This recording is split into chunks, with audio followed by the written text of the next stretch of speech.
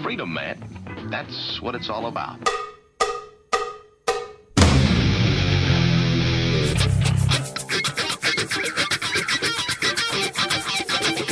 You've got to groove on freedom, like the good book says.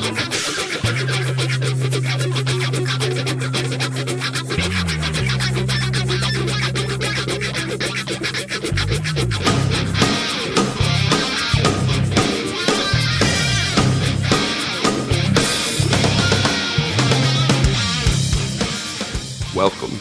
You are listening to What on Earth is Happening. This show will discuss the topics of human consciousness, mind control, natural law, the occult, and all issues that affect the freedom of the people of Earth. What on Earth is Happening will endeavor to shine light upon the darkness of our world and to offer empowering solutions to the problems we face as humanity approaches its critical moment of choice. And now, here is your host, Mark Passio.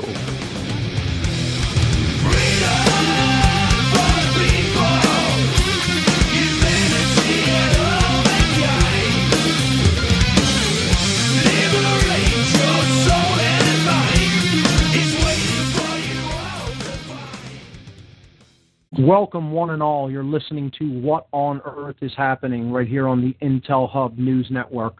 I'm your host, Mark Passio. Today is Tuesday, December 21st, 2010, the winter solstice. My website, whatonearthishappening.com, the network's website, theintelhubnewsnetwork.com. We have a good show lined up for you here today. We're going to be continuing our talk on astrotheology, religion as astrotheology, and indeed religion as one of the 14 methodologies of mind control that we'll be covering on this show. Before we do that, I want to give the call-in numbers, and I have a few event announcements. If you want to call into the show at any time, feel free. No taboo topics ever on this show. You have your choice of two call-in numbers. You can call the TalkShoe Network at 724-444-7444. Once again, 724-444-7444.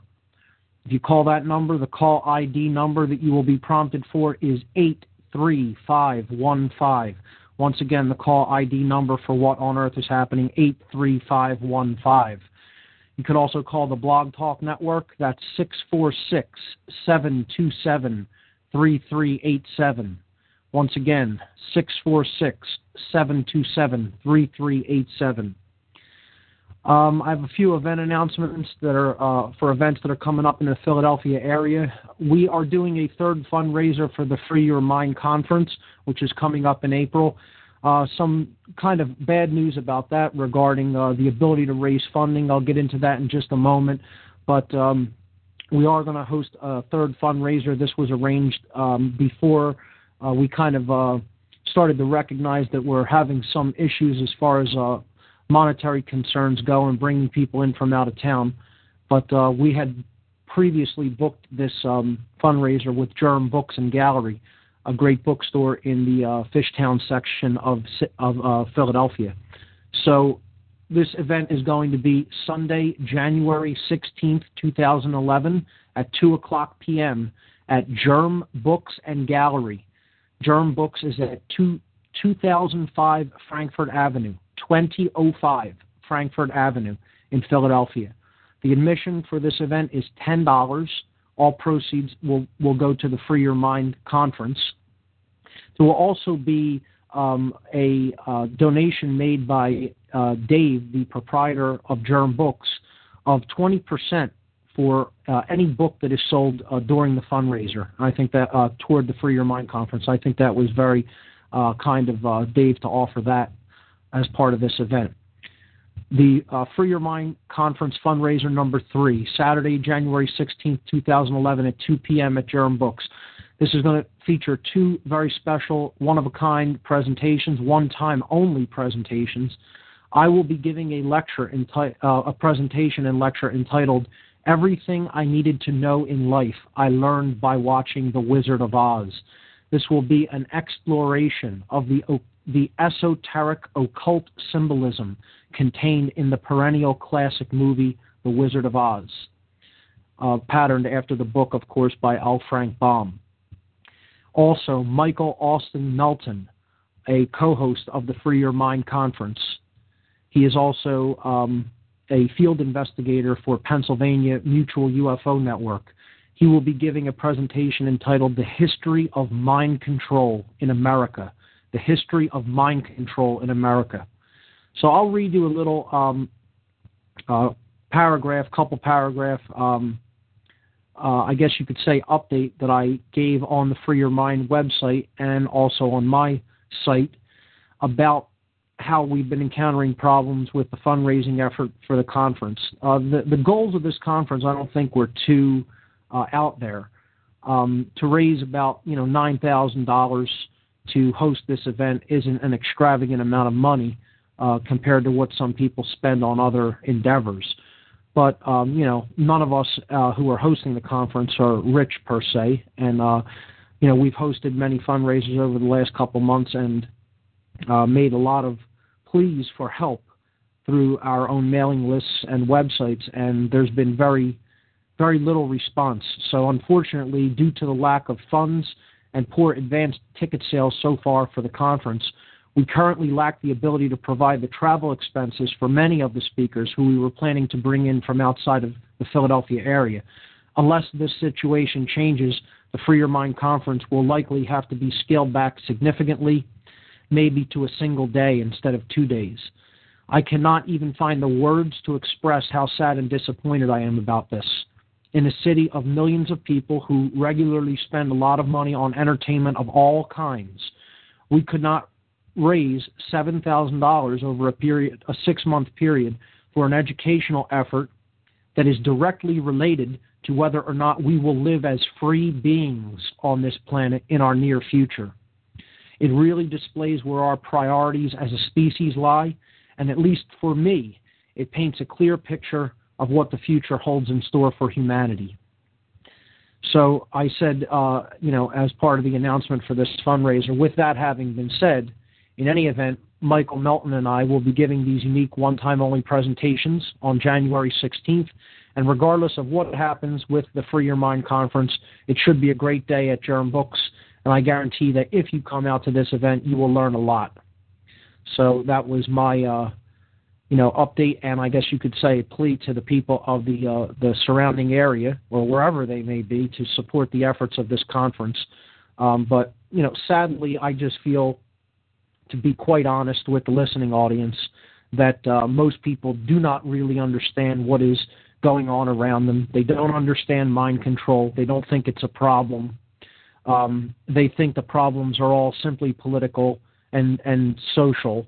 And it's so much deeper than that. I can't even express how much deeper than that it is.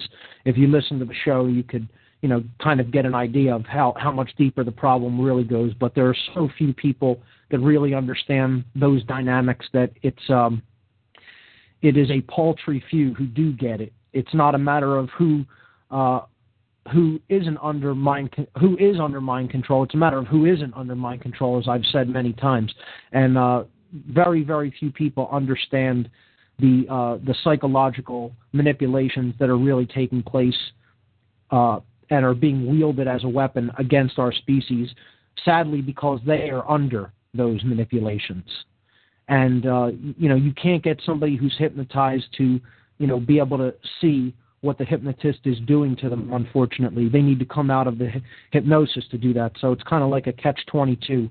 And the only thing that really will provide that is willpower, strength of will, looking at the truth objectively without any emotional attachment to it, and deciding to go wherever that path and that journey leads.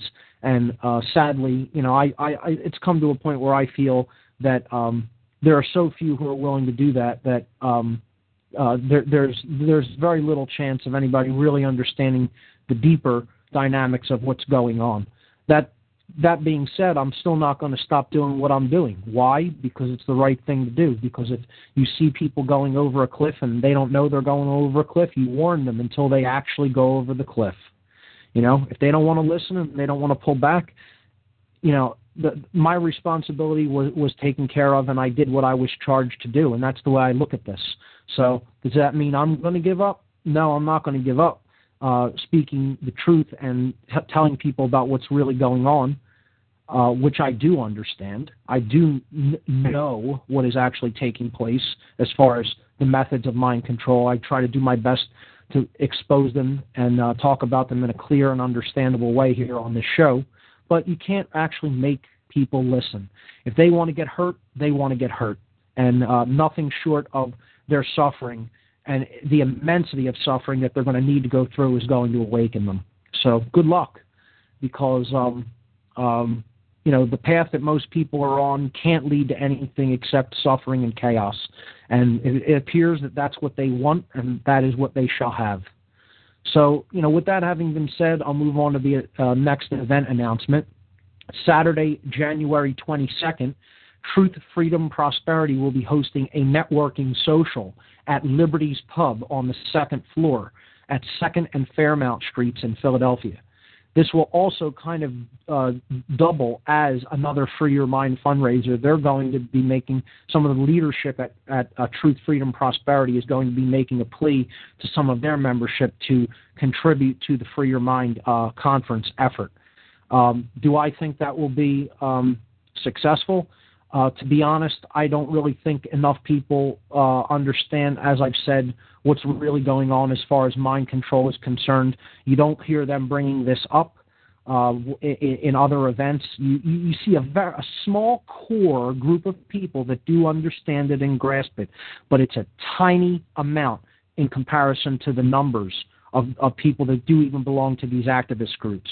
And while this is one of the best activist groups in the area, many of their, I'd say the majority of their membership do not really grasp the dynamic, again, about the human psyche, the occult. They don't think there's anything occult happening. They don't believe in the occult. They don't believe in mind control, period. A lot of them think it's all political, financial motivations that have largely to do with greed. And they don't understand that this is about the human soul, is what this is about, folks. This is about the human soul. Let's make no mistake about it, okay? Let's put it right out on the table in very clear and easy to understand terms that mince no words. This is about the human soul. And the problem with most people is they don't believe in the human soul. They think that this is a biological machinery is what we are. And they think the only thing that's motivating the factors that are going on that we don't like is greed. Well, it's about so much far beyond that, okay? That's one of the symptoms. That's not the root thing that's going on. That's not the root factor, okay? That's one of the vehicles for this control. Because ultimately what it's about is owning your soul. Okay? Now, there it is said right out in the open. And that takes place through the control of the human mind. That's how that takes place. And you know what? They largely got just about everybody on this world. Just about everyone. The people that are even fighting these people. All right, I'm going to take a segue from this, because if you can't tell, I'm a little bit frustrated, and if you can't tell, that things aren't exactly really going well, and it's not just because of the conference. It's just the general dynamic, the general overwhelming general feeling. I mean, the last conference fundraiser we did, there was hardly anybody there, because you can't even do anything in the month of December. People are under such mind control with the holiday season, which we're going to talk about tonight.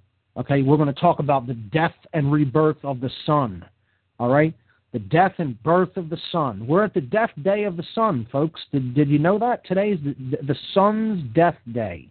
Okay, and it's all about the Christian religion, and it's all about how the Christ, the people actually worship in the Christian religion, in the modern Christian religion anyway, is the actual sun in the heavens. They've convinced people to actually worship the sun, believe it or not. Okay? And there's Christians who will doubt this and will insist that that isn't the case. And they're worshiping a story. and we've been talking about this over the last couple of weeks, but I'm going to really lay it out today. I'm going to go through the story of the Zodiac. I began doing that last week, but we didn't really get a chance to finish that. I'm going to recap that and go through that whole basic process again of how the sun journeys through the Zodiac, and indeed that is the story of Christianity that people have been deluded into worshiping. So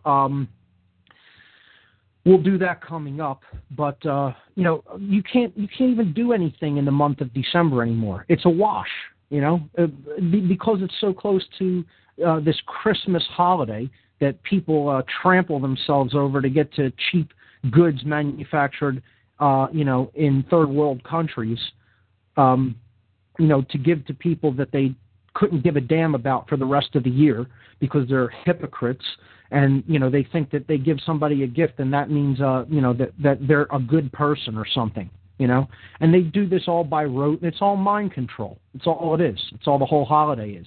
And because of that, you can't even plan anything for this whole month in general. People can't do anything. Everything centers around the whole frenzy of Christmas shopping and getting ready for this, couple of days that you spend with people that you don't even really want to be around and can't be honest enough to admit that, not only to them but to yourself. Now, I don't participate in the Christmas holidays, folks, and it has been taken away from me that I miss in any way, because my family is completely unconscious and they want their suffering just like most other people do. There's hardly anybody in this family that is conscious or active. There's a couple of people that grasp it to a very minor extent, and they do nothing with that knowledge, or next to nothing with it. Okay? So, I don't spend my time around people like that. They may be blood related to me, but they're not of my heart. So, I'm not attached to that. And I'm not going to, go around pretending like I want to be around people that I don't really want to be around. So, just call that callous or harsh, but that's how it is. I spend time with people who are really trying to help people truly in the world and do the right thing. That's who I prefer to spend my time around. And I've given up my life to do this. Given it up. Given up all the desires I had of what I wanted to do or accomplish with my personal being, with my personal existence here on earth to do this. And that's all I do. That's, aside from the main point of that the mind control of the Christmas season is so strong that you can't even compete with it by even scheduling an event even remotely around it. So hopefully, I figure I'll give it one more month in the month of January to see if we get any kind of a response, and if anybody is really interested in this, maybe once the mind control of these ridiculous holiday season, the holy days, are over, and people actually, then come back to the real world instead of this daze that they go around with during the season and that exists nowhere except in their own minds. It's the same day as any other day of the year, folks. There's nothing different or special about it. You want to treat people well and you want to have a spirit of brotherly and sisterly love. Do it throughout the entire year, 365 days a year.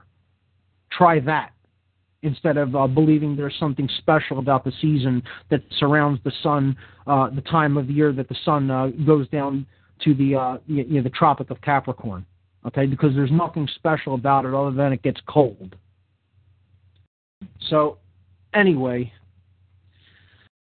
going back to this second fundraiser event in January 22nd, Liberties, 2nd and Fairmount Street. This is hosted by Truth, Freedom, Prosperity, and it will kind of double as another fundraiser event. Again, they'll be making an appeal for people to help out with the conference. For more info on this group, go to truthfreedomprosperity.org. And then finally, the Free Your Mind Conference itself, a conference on consciousness, mind control, and the occult, set for April 9th and April 10th, 2011, 10 a.m. to 8 p.m. on both days. This is at Ruba Hall, 414 Green Street in Philadelphia. The admission price is $20 per day in advance, $30 per day at the door. Confirmed speakers: Aaron McCollum, Alfred Weber, Andrew Vasiago, Bob Tuskin, Farah Yerdozu, Jan Irvin, John Nicholson, Larkin Rose, Laura Eisenhower, Mark Matika, Mark Passio, Mel Fabregas, Michael Kelly, and Suzanne Taylor. Now, as far as I'm concerned, I can't really guarantee every one of those speakers will be there now because of the poor response with donations and ticket sales.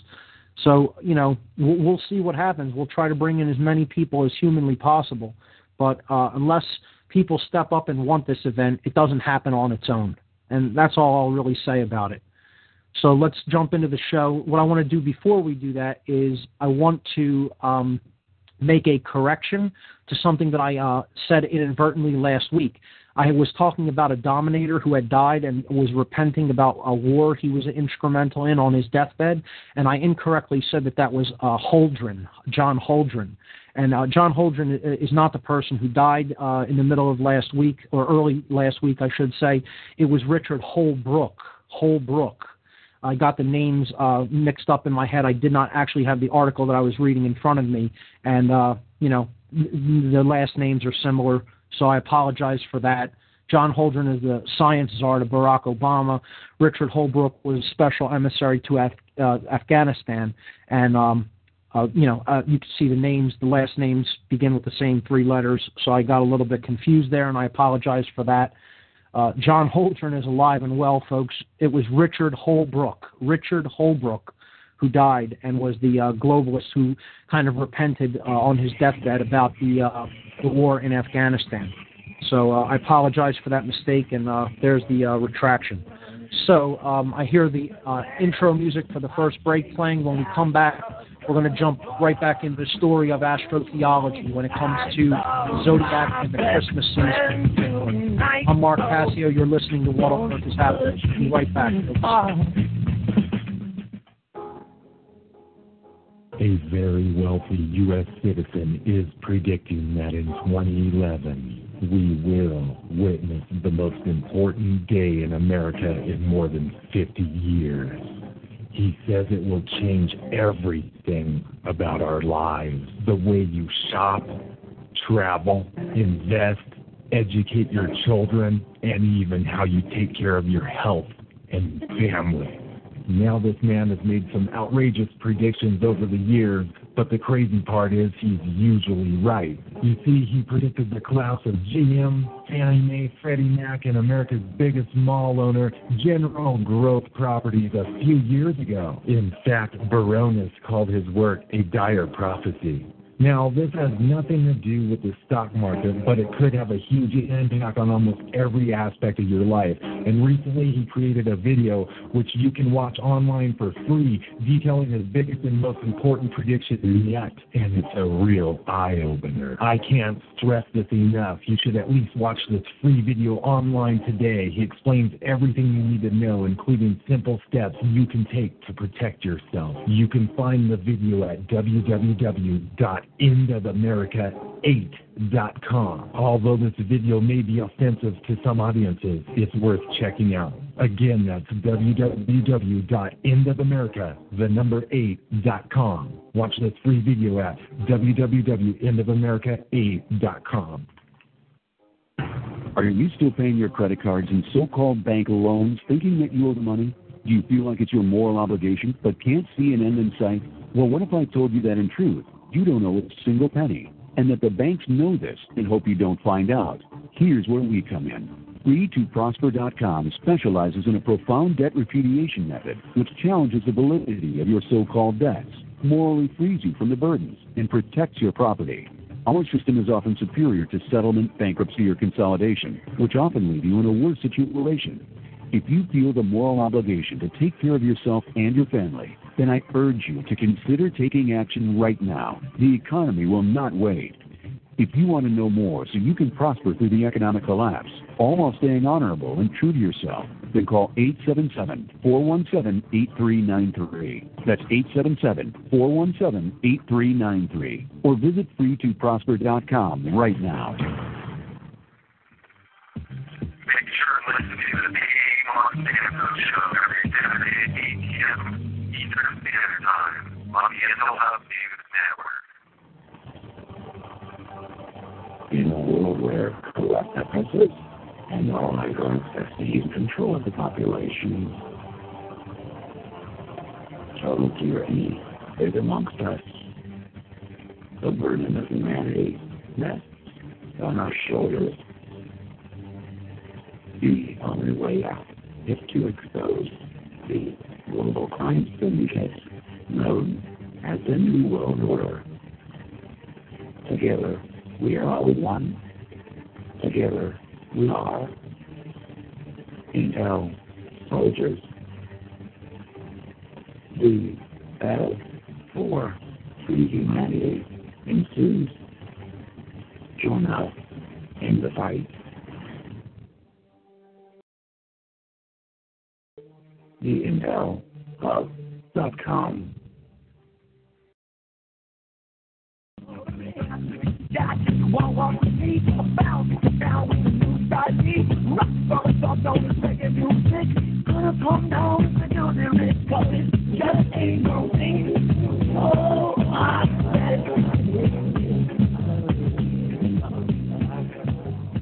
All right, folks, we're back on What on Earth is Happening. I'm your host, Mark Passio, the website, whatonearthishappening.com.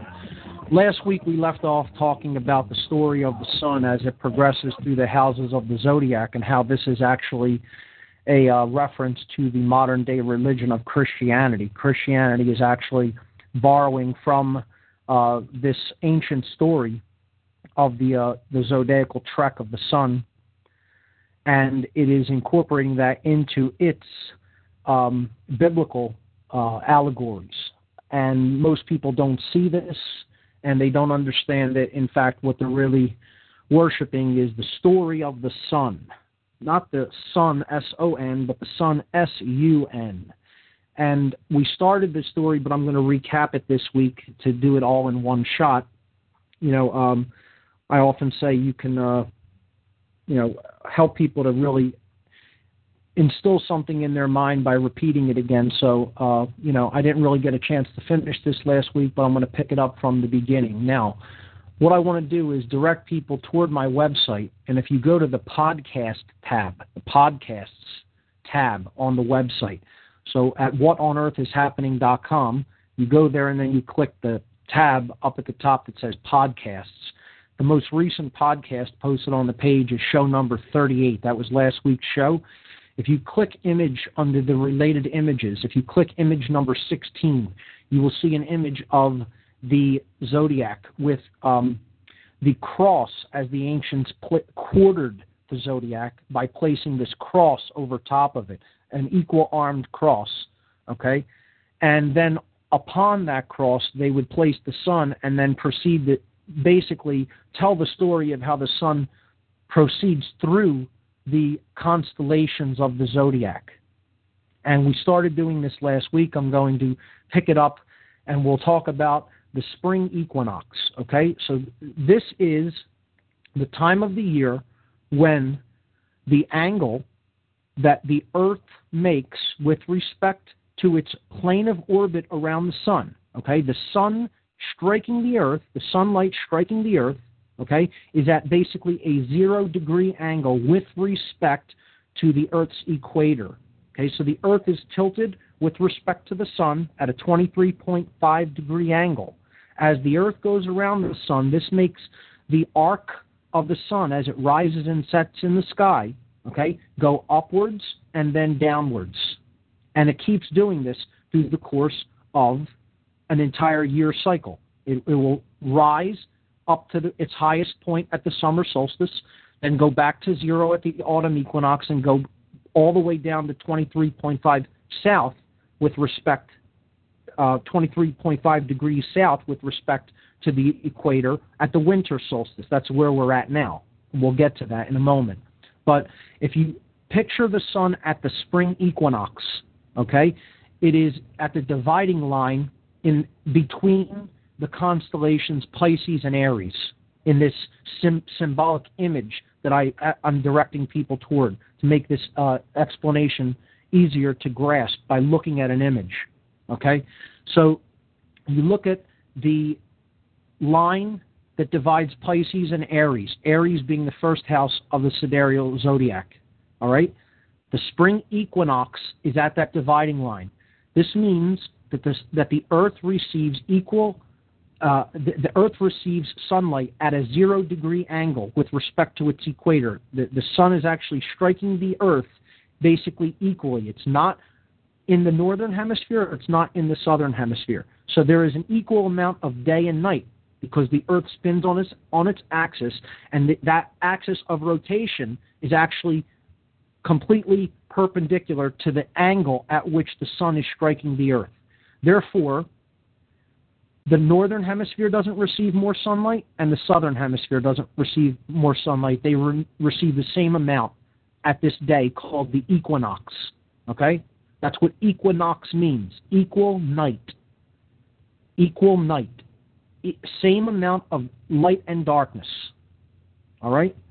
Now, the sun rises into the northern hemisphere, begins its journey, okay, from the equator upward into the northern hemisphere as the year progresses.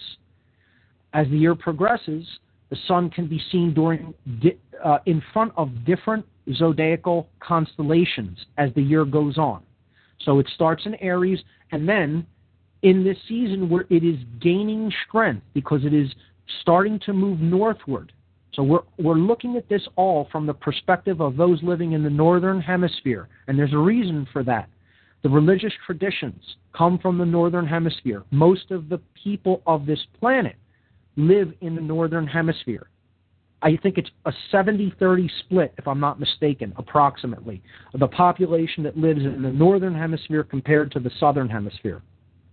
Okay?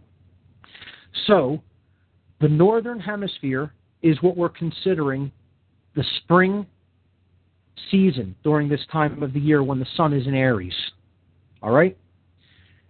It is coming farther northward. Therefore, it is gaining in its strength. So when it hits the constellation of Taurus, the ancients would say that the sun had become a bull in its charge. It was gaining strength. It was coming on strong, okay, like a bull. Now, the word bull is used in finance, bull markets, when stocks are going up, okay, because this is the midpoint of spring. It's the defining constellation for spring, Taurus, the bull.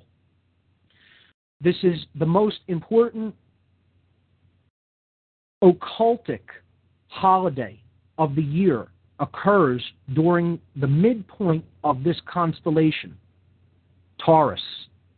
May 1st, Walpurgisnacht, St. Walpurgis's night, it is known as. It is also called Beltane. Okay? May Day, May 1st. Now, the symbolism, May is the 5th month of the year, and it's the first day that this is celebrated on. So 5-1, and there's a lot of symbolism surrounding the number 51. Of course, there is the covert base at Groom Lake called Area 51. Okay? There is PDD, or Presidential Decision Directive 51, which is concerned with martial law. May Day is a distress call. Okay? The spring fertility rites are celebrated during the May season. Okay? Specifically May 1st. That's what this was in the ancient pagan year. Fertility rites. Often a sacrifice. We'll talk about the season of sacrifice soon. Not just yet. But the sacrifice was often made to the earth and to the sun to ensure a bountiful harvest, because this is planting season. You plant during this time. Okay? You actually plant earlier than this. You plant in the beginning of spring, but this is the time when you're really trying to make sure that you're going to get a harvest that is going to sustain you through the winter months, because the harvest would come during the later part of the summer season. But if the crops aren't thriving here, it's very unlikely that you're going to be sustained throughout the harsh winter that lies ahead during the basically 5 to 6 months when things grow poorly or not at all. Okay, so the midpoint of spring, Walpurgisnacht or Beltane, this is considered a very high holiday in the pagan occult year. Okay, the highest actually. So let's move on past the spring season. The sun then would progress past Gemini, the twins, and then it would reach the summer solstice, the highest point that it's going to go in the northern hemisphere.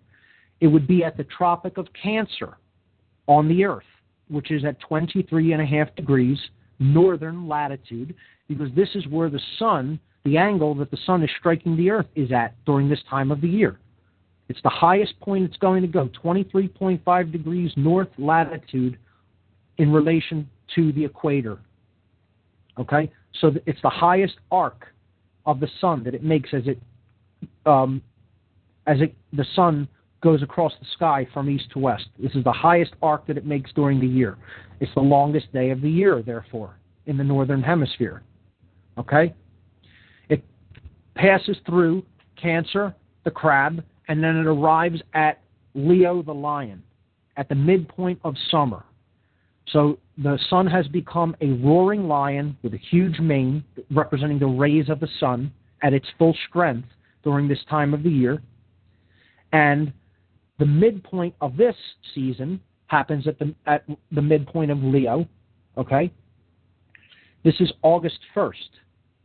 This is called Lammas Day, or midsummer. Okay? So this is a secondary Sabbath or holy day in the occult year or pagan year. The solar cult year is what we're really talking about here when it comes to astrotheology. Okay? Now we're going to enter the time of the year when the Christian symbolism becomes apparent, because after Leo we enter the house of Virgo the Virgin. And as I said, the ancients depicted when the sun would rise at the spring equinox between Virgo and Leo, because the seasons, the equinoxes precess backwards through the zodiac. So if we went backward in time, around 10,000 or so odd years ago, the spring equinox would have occurred between Leo and Virgo. Okay? So this is depicted symbolically in the Sphinx. The beginning of their sidereal year was Virgo, depicted as the head of the Sphinx, Virgo, the Virgin. And then the body of the Sphinx is the tail end of the year, which is Leo the Lion. Okay, so that's a zodiac in stone that is on the Giza Plateau facing east toward the rising sun at the equinox. Virgo the Virgin, the birth giver of the sun. See, she would give birth to the sun. That was the beginning of the zodiac, the beginning of the spring equinox, when the sun would be given birth and be born into the northern hemisphere. You have to look at this symbol as the vertical line that goes from, the horizontal line that goes from equinox to equinox, the horizontal arm of the cross of these solstices and equinoxes, as being the dividing point between when the sun is in the northern hemisphere and when the sun is in the southern hemisphere. So the arch at the top from Aries to Virgo, okay, Aries, Taurus, Gemini, Cancer, Leo, Virgo, okay, is considered the favorable season, the favored season of the year. The sun is in the northern hemisphere. It's when crops thrive. It's when there's warm weather. Life in general thrives in the northern hemisphere. The dark season, okay, or the misfortunate season, however you want to look at it, they had many words for it, would be the seasons, the times of the year below that horizontal arm of that cross. Okay, so the bottom arc going from Libra to Pisces, Libra, Scorpio, Sagittarius, Capricorn, Aquarius, and Pisces. This is the dark season of the year. In the ancient world, they really only considered two seasons: the time when the sun was in the northern hemisphere and the time when it was in the southern hemisphere. That was it. They didn't really consider that there were 4 seasons like we do. They considered a temperate or warm time of the year and then a cold time of the year, an extreme time of the year, a dark time of the year. Okay? In general. So, that is not to say they weren't aware of the times that the sun is at its peak and lowest point, as we're going to talk about, particularly the low point, because that is today. And then I didn't plan this like this. People may think I planned to talk about this concept on the winter solstice. I did not. It just worked out like that. That's how synchromysticism works. And this just happens to be the show that I came up to at this time of the year, and it happens to be the very topic we're talking about on the equinox itself. On the solstice itself, the winter solstice. So when the sun is in Virgo, okay, it is approaching a place in the sky when it is getting ready to go near the southern hemisphere. It's going into the southern hemisphere. It's dropping below the equator point, and there is a constellation in the southern hemisphere known as Crux. Well, if you look at Virgo, okay, and then you go below the constellation Virgo, there's a constellation there called Crux, C-R-U-X. This is the word for cross in Latin. The ancients would say that this time of the year, the sun had been placed upon the cross of Crux, Southern Cross. There's the intro music for this next break. We'll continue to talk about astrotheology related to the solar cycle. We'll come back. I'm your host, Mark Passio. We'll just right back.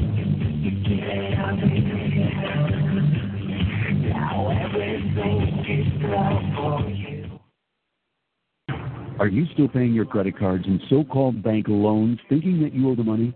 Do you feel like it's your moral obligation but can't see an end in sight? Well, what if I told you that in truth, you don't owe a single penny, and that the banks know this and hope you don't find out? Here's where we come in. Free2Prosper.com specializes in a profound debt repudiation method which challenges the validity of your so-called debts, morally frees you from the burdens, and protects your property. Our system is often superior to settlement, bankruptcy, or consolidation, which often leave you in a worse situation. If you feel the moral obligation to take care of yourself and your family, then I urge you to consider taking action right now. The economy will not wait. If you want to know more so you can prosper through the economic collapse, all while staying honorable and true to yourself, then call 877-417-8393. That's 877-417-8393. Or visit free2prosper.com right now.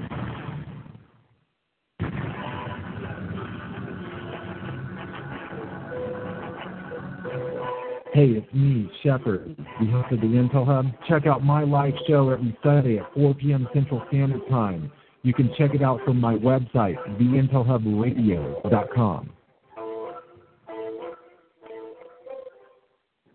Join me, Joe Joseph, John King, and A.C. Griffith, Thursdays and Sunday evenings at 8 p.m. Eastern for Freedom Link Radio on the Intel Hub News Network.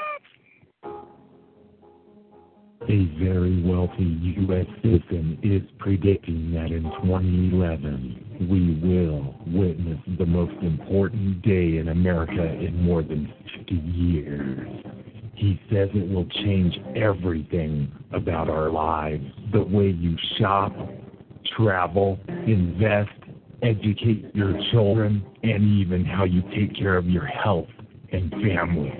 Now this man has made some outrageous predictions over the years, but the crazy part is he's usually right. You see, he predicted the collapse of GM, Fannie Mae, Freddie Mac, and America's biggest mall owner, General Growth Properties, a few years ago. In fact, Baronis called his work a dire prophecy. Now, this has nothing to do with the stock market, but it could have a huge impact on almost every aspect of your life. And recently, he created a video which you can watch online for free, detailing his biggest and most important prediction yet. And it's a real eye-opener. I can't stress this enough. You should at least watch this free video online today. He explains everything you need to know, including simple steps you can take to protect yourself. You can find the video at www.endofamerica.com. www.InTheAmerica8.com. Although this video may be offensive to some audiences, it's worth checking out. Again, that's www.InTheAmerica8.com. Watch this free video at www.InTheAmerica8.com. You are listening to the Intel Hub News Network, crushing the New World Order piece by piece.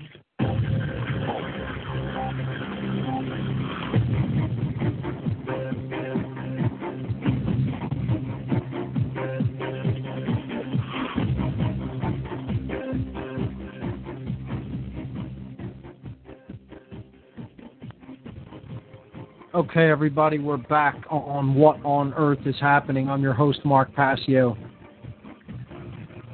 We are talking about the solar cycle as the sun goes through the 12 houses of the zodiac and how this relates to Christianity. And we're going to get to that in a moment.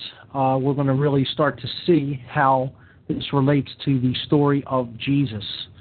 And we're beginning that process right now because I was describing what happens when the sun begins its trek into the southern hemisphere. This is the beginning of the season that we call fall because the sun is beginning to lose its strength. It is now not only at the midpoint of its power, but it is now waning in strength or dying. Okay, so it is said in the ancient world that the sun was put upon the cross during this time of the year. So it began its suffering and its descent, okay?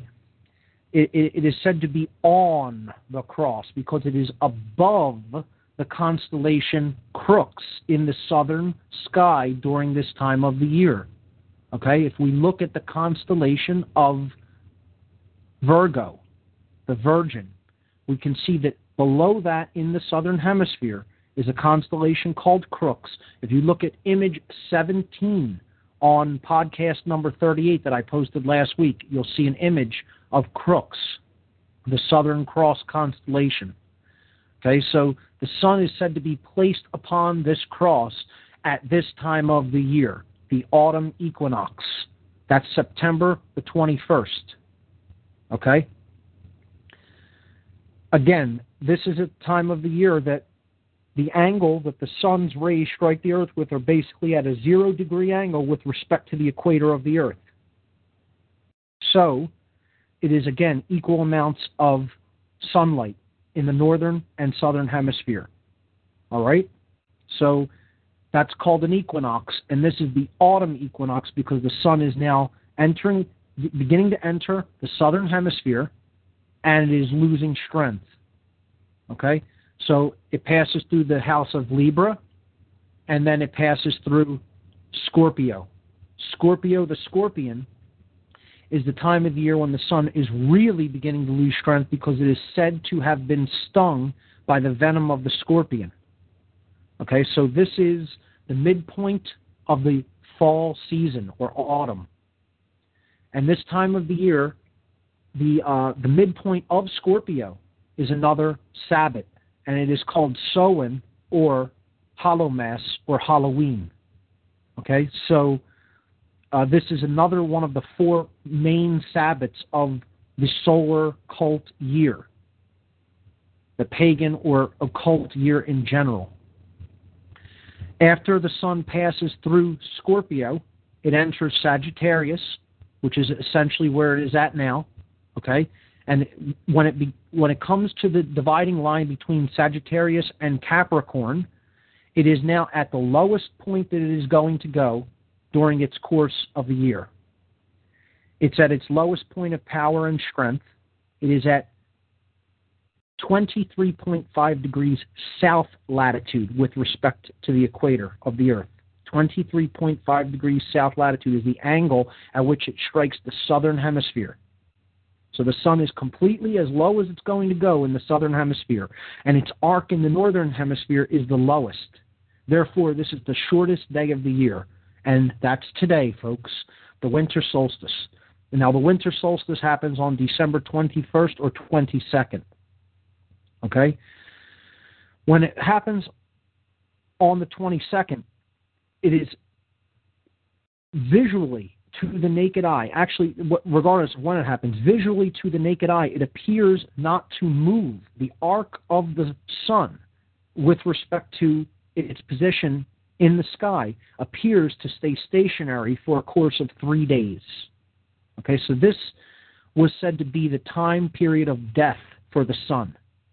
And if you look at slide number 18 on this series of images, if you're following along on the website, hopefully people can go up and get some of these images because I think they make this pretty clear. This is the time of the year that the sun is said to have died upon the cross of the zodiac. Okay, it is on the bottom arm of the vertical arm of this cross, which represents the solstices. So the winter solstice is the bottom arm of this cross, this equal-armed cross that quarters the zodiac. And this represents the time of the year that the sun is at its lowest point of power. It is at the lowest place in the southern hemisphere. It is said to have died upon the cross upon which it was hung 3 zodiac houses earlier. Okay, so we saw at the autumn equinox, the sun is placed upon the cross of crooks, and then at the winter solstice, it dies upon the cross of the zodiac itself. So the cross symbolism is repeated, and the death upon the cross symbolism comes forward here. So this is the death day of the sun, December 21st, 22nd. Visually, to the naked eye, the arc of the sun and its progress southward, it stops. You can't see it making any noticeable change to the naked eye. 3 days later, you can begin to notice to the naked eye the visual position of the sun, the change in the position of the sun visually. Okay? And it begins to move back northward because, of course, it is simply now the position of the earth is changing with relation to the sun, and now the sun's angle slowly starts to come back northward toward the northern hemisphere again. So the days start to get longer again during this time of the year. The winter season, they slowly get longer. Okay? The first day of winter is the shortest day of the year. The winter solstice, that's today. 3 days later, okay, we see this symbolism in Christianity. 3 days later, okay, the sun is born again because it is said to be moving northward again. It is seen to be moving northward again. So it's not dead anymore. It's not still anymore. The solstice, the still sun, solstice means the still sun. Okay? Our name, the scientific name for the sun is Sol 1. It represents the soul. Okay? The light within us, the life within us, because it is the life-giving force. And if it does not come back into the rise up above the horizon, life doesn't continue on the earth. If it doesn't, rise back up into the northern hemisphere, life doesn't continue in the northern hemisphere because nothing would grow. Okay? We are dependent upon the sun for life. It is the life bringer. It brings light, warmth, energy, heat, ability to grow food, etc. No life exists without the sun. And that's an allegory too. Again, I said before, understand the esoteric components of this. Don't just look at the astrotheology either. That's just the cover story. Believing in the astrotheology is the most ridiculous thing that you could possibly do, because you're buying an actual cover story that's been put there by dark occultists for you to believe in so that you don't understand the esoteric tradition that underlies it. Do I think the words of Jesus, the being people call the Christ, are worth living by? Absolutely. I strive to do that every day. Extreme power can be found in the teachings that this master put forward. However, if you believe the actual cover story about the religion about Christ that the dominators are putting forward, it's mind control. you think about what a being like that would do during these times. Well, he would challenge the status quo. He wouldn't go along with this deception. He wouldn't go along with this corruption. And he would tell people the only way, and he really only gave, the words attributed to Jesus, whether you believe he existed as a physical being or not, I'm up in the air over that because there's not a lot of historical evidence to support that. However, there's no way a religion gets as popular as it does without at least a teacher teaching this stuff. And I mean the core mystery tradition that underlies Christianity and the Gnostic tradition. Okay? There may have been a group of teachers, who knows? And who cares? Does it matter?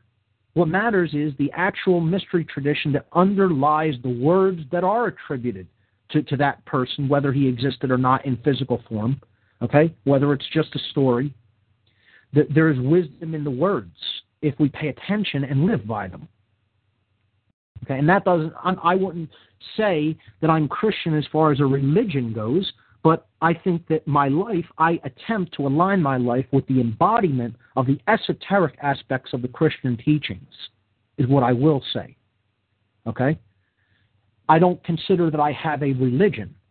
I have a spiritual philosophy by which I live my life, and I think I try to align that well to the golden rule that was taught by who people claim is Jesus. Okay? Yeshua, Yehoshua, whatever you want to believe that his name was. Now, the point I'm trying to make here is get past the exoteric, explanation of the religion, and even get past the astrotheology. Now, this is where most people stop. They say, oh, it's all astrotheology. No, it isn't. This is something to get you to understand the esoteric aspects of it.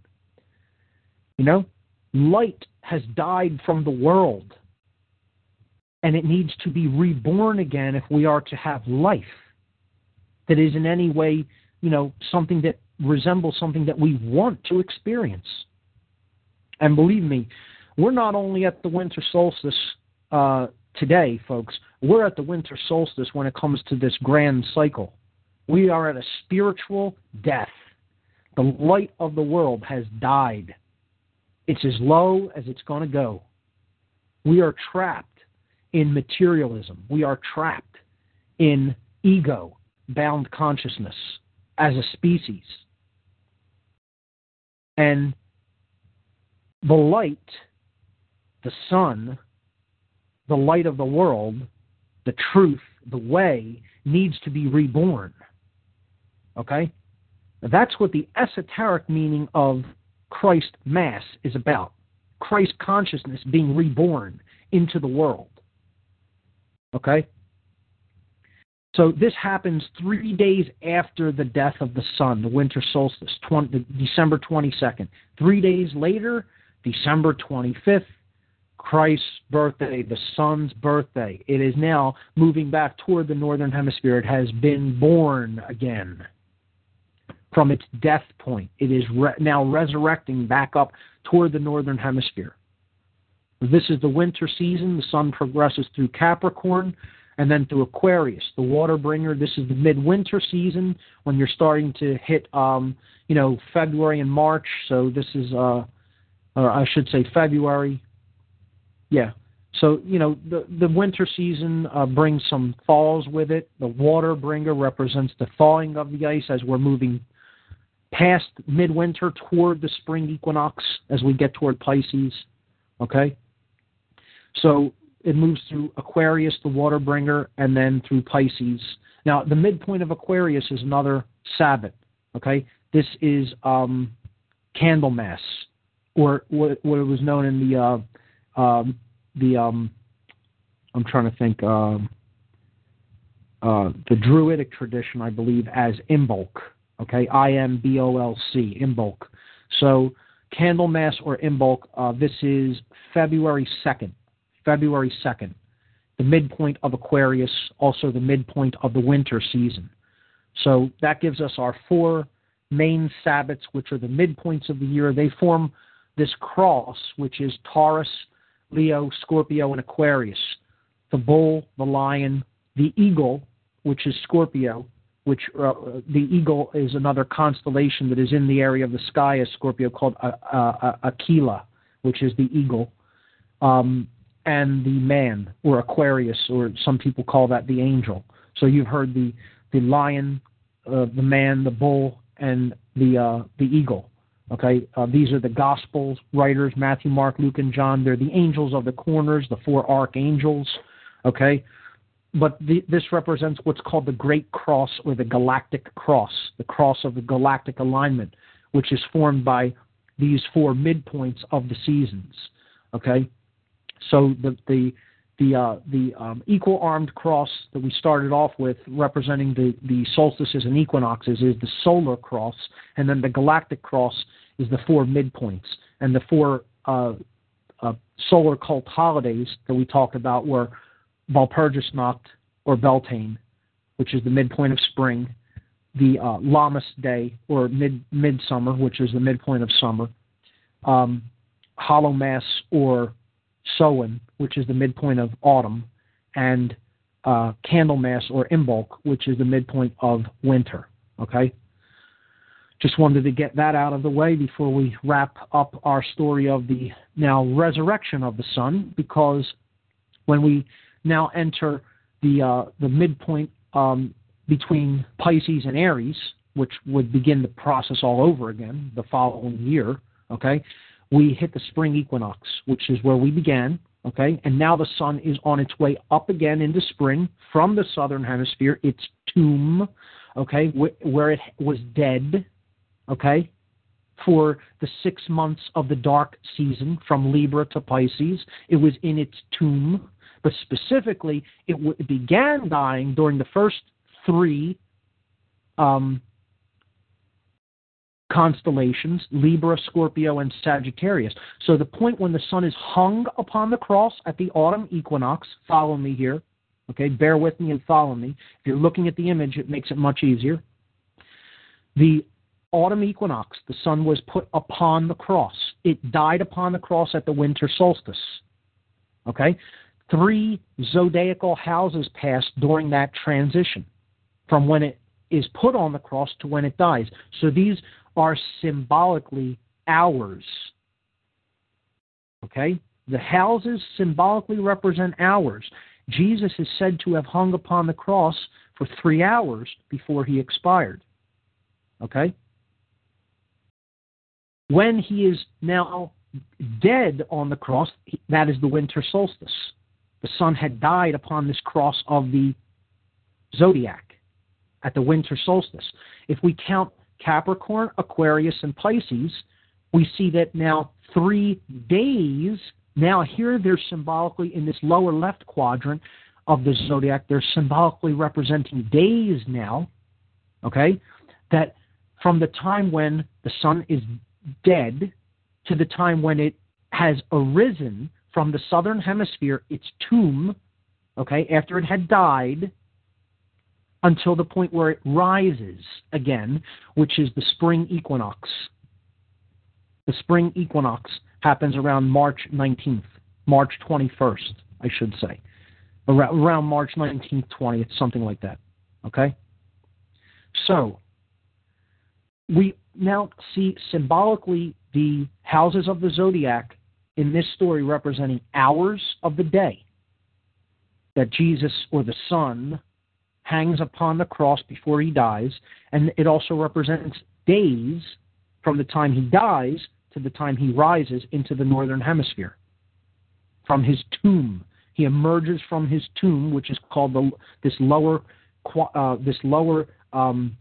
arc, the lower arch that is made by the 6 seasons of the non-favored or dark time of the year, until he rises into the favored season of the year for the northern hemisphere, which is the top of this sectioned wheel, okay? From equinox to equinox, we take the top half, and that's the time when the sun is in the northern hemisphere. Now, when is Easter celebrated, the resurrection of the sun? Well, again, this is all has to do with astronomy. Easter is always celebrated, and you can verify this on any site that will tell you how Easter is calculated. The church is all too happy to tell people this. Easter is celebrated on the first Sunday, because, of course, it's all about the sun. That's the day of worship of Christianity, the Sunday, okay? Easter is celebrated on the first Sunday after the first full moon after the spring equinox. The first Sunday after the first full moon after the spring equinox. So the spring equinox happens, you find the first full moon that happens after that, and then the first Sunday after the first full moon, that's Easter Sunday. That's how it's calculated. And there's a reason for that. The reason is the moon goddess, which represents Isis or Mary, okay? Isis in the Egyptian tradition, Semiramis in the Babylonian tradition, okay? Diana in the Roman tradition, Aphrodite. You can name a million names for the goddess. We can go on and on. Just like you can name a million names for the solar sun savior, hero. Okay? But essentially, Mary, the moon goddess, as we talked about last week, and somewhere in these sets of images, there are images of Mary in her dark cloak, because she represents the night sky. She is the goddess of the night. She is the goddess of the moon. You'll see her standing with a crescent moon. She has a dark cloak with stars all over it and giving birth to the child Jesus or Horus, however you want to look at it. The moon, which is the representation of this goddess, has to become full or impregnated. In other words, it is in its fullness before it actually gives birth to the child that she bears into the world, which is the sun, because the night sky bears the sun into the world each day. At dawn, on the horizon, the Horus zone. I mean, this is so... Once you understand this, it's so obvious. The solar symbolism is everywhere in Christianity. You go to any church, it is unbelievable how much solar symbolism is embedded in it. I mean, the host itself has an equal-armed cross on it. The priest wears equal-armed crosses on his garments. You know, the cross itself is the symbol of Christianity. The cross of the zodiac with the sun hanging upon the cross. The ancients looked at the sun as God's son. You know, that doesn't belong to anybody on the earth. It belongs to God. And it gives us life. And if it doesn't resurrect, we don't live. So the sun needs to rise again in order to give us life. And, you know, this is just an allegory, but if people believe in this seriously and take it seriously and kill each other over it, that's how brainwashed and hypnotized they are. But if we really analyze this and look at it, there's a deeper tradition that underlies all of this. And that's the story of the actual importance of light, the actual importance of knowledge, the actual importance of willpower, and living according to the golden rule, all the things that are attributed in the words that the so-called Messiah, Jesus, spoke. Not the story about him, but the actual words and living according to those teachings, which is easier said than done. Are you still paying your credit cards and so-called bank loans thinking that you owe the money? Do you feel like it's your moral obligation but can't see an end in sight? Well, what if I told you that in truth, you don't owe a single penny, and that the banks know this and hope you don't find out? Here's where we come in. Free2Prosper.com specializes in a profound debt repudiation method which challenges the validity of your so-called debts, morally frees you from the burdens, and protects your property. Our system is often superior to settlement, bankruptcy, or consolidation, which often leave you in a worse situation. If you feel the moral obligation to take care of yourself and your family, then I urge you to consider taking action right now. The economy will not wait. If you want to know more so you can prosper through the economic collapse, all while staying honorable and true to yourself, then call 877-417-8393. That's 877-417-8393. Or visit free2prosper.com right now.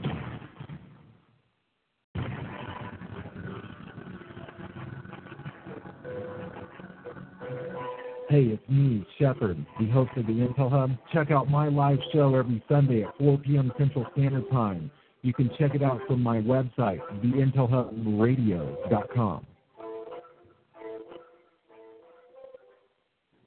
Join me, Joe Joseph, John King, and A.C. Griffith, Thursdays and Sunday evenings at 8 p.m. Eastern for Freedom Link Radio on the Intel Hub News Network. A very wealthy U.S. citizen is predicting that in 2011, we will witness the most important day in America in more than 50 years. He says it will change everything about our lives, the way you shop, travel, invest, educate your children, and even how you take care of your health and family. Now this man has made some outrageous predictions over the years, but the crazy part is he's usually right. You see, he predicted the collapse of GM, Fannie Mae, Freddie Mac, and America's biggest mall owner, General Growth Properties, a few years ago. In fact, Baronis called his work a dire prophecy. Now, this has nothing to do with the stock market, but it could have a huge impact on almost every aspect of your life. And recently, he created a video which you can watch online for free, detailing his biggest and most important prediction yet. And it's a real eye-opener. I can't stress this enough. You should at least watch this free video online today. He explains everything you need to know, including simple steps you can take to protect yourself. You can find the video at www.endofamerica8.com. Although this video may be offensive to some audiences, it's worth checking out. Again, that's www.endofamerica8.com. Watch this free video at www.endofamerica8.com. You are listening to the Intel Hub News Network, crushing the New World Order piece by piece.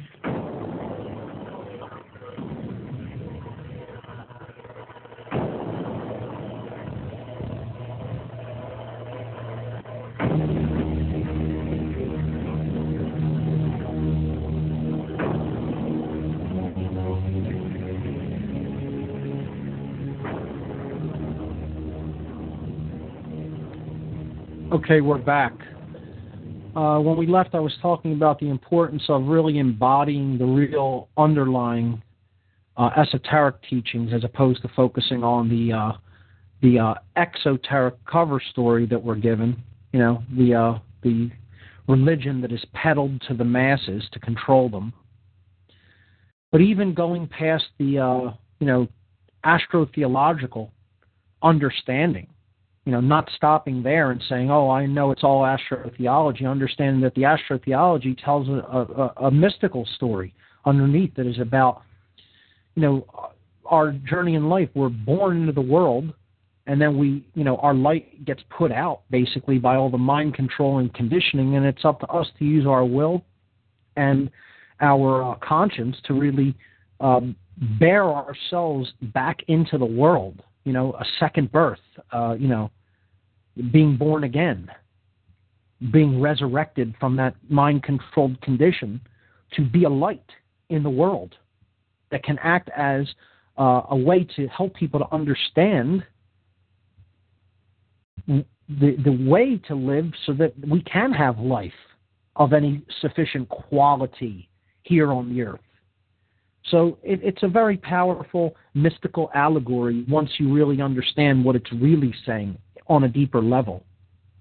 Not to get trapped even in the astrotheology of it, which is what, other people are even getting trapped at a deeper level. They're taking the astrotheology literally and believing in that and patterning a religion that they actually believe in a serious way on that lie,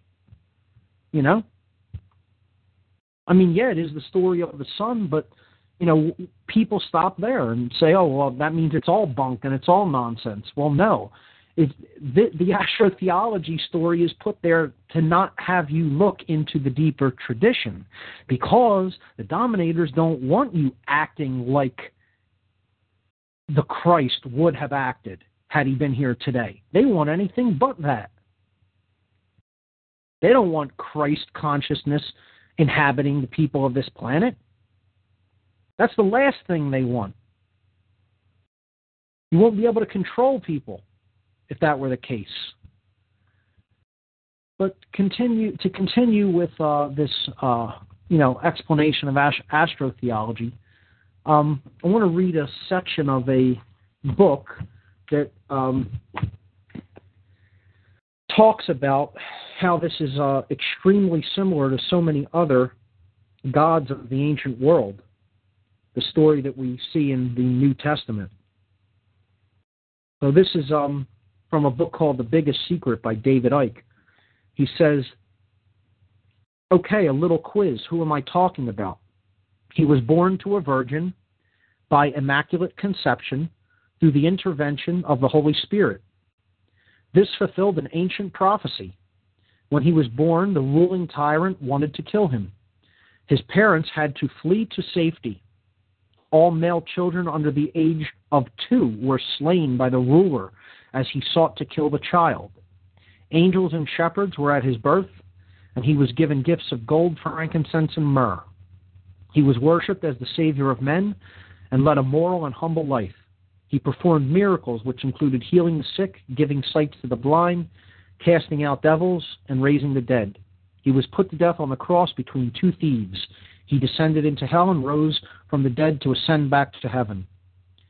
Sounds exactly like Jesus, doesn't it? But it's not.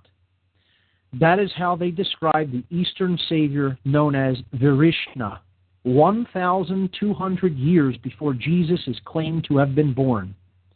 If you wanted a Savior God who died so our sins could be forgiven, take your pick from the ancient world, because there are a stream of them, all originating with the Aryan race that came out of the Near East and the Caucasus Mountains. So he lists a bunch of them. Here are just some of the Son of God heroes who played the lead role in stories which mirror those attributed to Jesus, and almost all were worshipped long before Jesus was even heard of. And he gives a full list of them. I have my own list that I've compiled here through some of my research, and I'll read that list off. Now, this may take a little while, but I think it will emphasize a point. Here is a list of ancient Son Savior gods, all who are attributed with the qualities that Jesus is attributed with, has 12 helpers, is called the Son of God, dies upon a cross often, is resurrected 3 days later, is born of a virgin, has miraculous powers, okay, etc., etc., etc. Just about every detail of the story down the line is virtually identical, if not differs in small ways.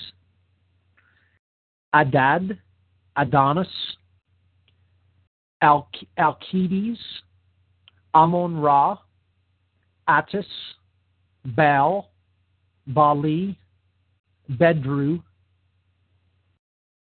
Bremrila, Buddha-Sakya, Cadmus, Crete, Devatat, Dionysus, Eros, Theta, Phohi, Gentau, Pessus, Hil, Horus, Ishi, Indra, Ishion, Jao, Krishna, Mikado, Mithra, Odin, Horus, Osiris, Prometheus, Quetzalcoatl, Sali, Taut, Tammuz, Thor, Tien, Witoba, Shamolxis, Zul, Zoar, and Zoroaster.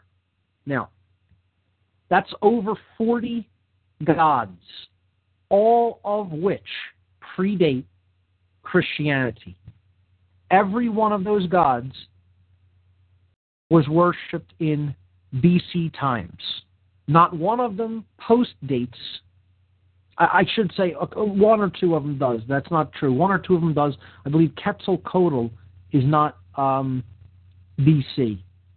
That's Aztec. So that is AD, but it's the same story retold. But just about every one of those predates Christianity. Now, if that's not enough for you, I mean, I don't really know what to tell you. I would highly recommend going up to my site and looking at some of the books that I uploaded. I uploaded a ton of related documents over the last 2 weeks, and that reading will keep you busy for a while. And it's done by scholars who would probably be able to describe this better than I can. Okay? But I did my best there to tell you that story of the zodiacal path of the sun, how it relates to Christianity, and there's a lot of further research that you can do on astrotheology as related to Christianity posted in my podcast section, particularly on shows 37 and 38. Some of the documents I posted were stellar theology and Masonic astronomy, astrotheology and sidereal astronomy, occult theocracy, symbols, sex, and the stars, the Christ conspiracy, the Jesus mysteries, a comparative list of pre-existing data Christianized in the New Testament, the parallels between Jesus and Horus, sun gods, and the Zeitgeist Companion Guide. So a ton of reading up there. There's a ton of videos up there. I posted Jordan Maxwell on astrotheology, Michael Tessarion on astrotheology, Manly P. Hall on astrotheology, the video Zeitgeist, which is pretty popular for having discussed part of this story. As I said, I don't feel it goes far enough in helping people to understand the underlying mystical tradition that has to do with you, that has to do with yourself, and you becoming a light in the world, to help resurrect this planet out of its darkness. But, I don't think that total atheism is the answer.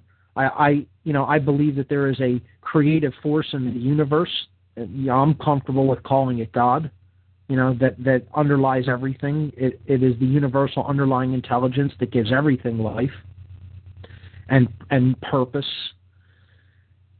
So, I'm about looking at the lies of religion and calling them for what it is and what religion has been set up in the name of to do, and that is namely to control people, in the name of presenting some sort of righteousness and moral path in life, when you have priests who are abusing children and higher-ups in the church covering over their crimes, offering to pay off families, and then just moving them to other parishes that they can continue to do the same abuse to other children.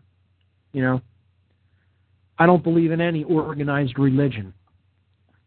And that's what this whole section is about, really talking about religion as methods of mind control and try to get people to see past the exoteric to the esoteric traditions that really underlie these cover stories that are given to the masses to control their minds. So we're way past the top of the second hour. I just kind of lost track of time. Let me give the call-in numbers again, and if anybody wants to call, we can take calls in this hour. 724-444-7444. That's the TalkShoe call-in number. Once again, 724-444-7444. If you call that number, punch in the call ID, which is 83515. Call ID number for What on Earth is Happening is 83515.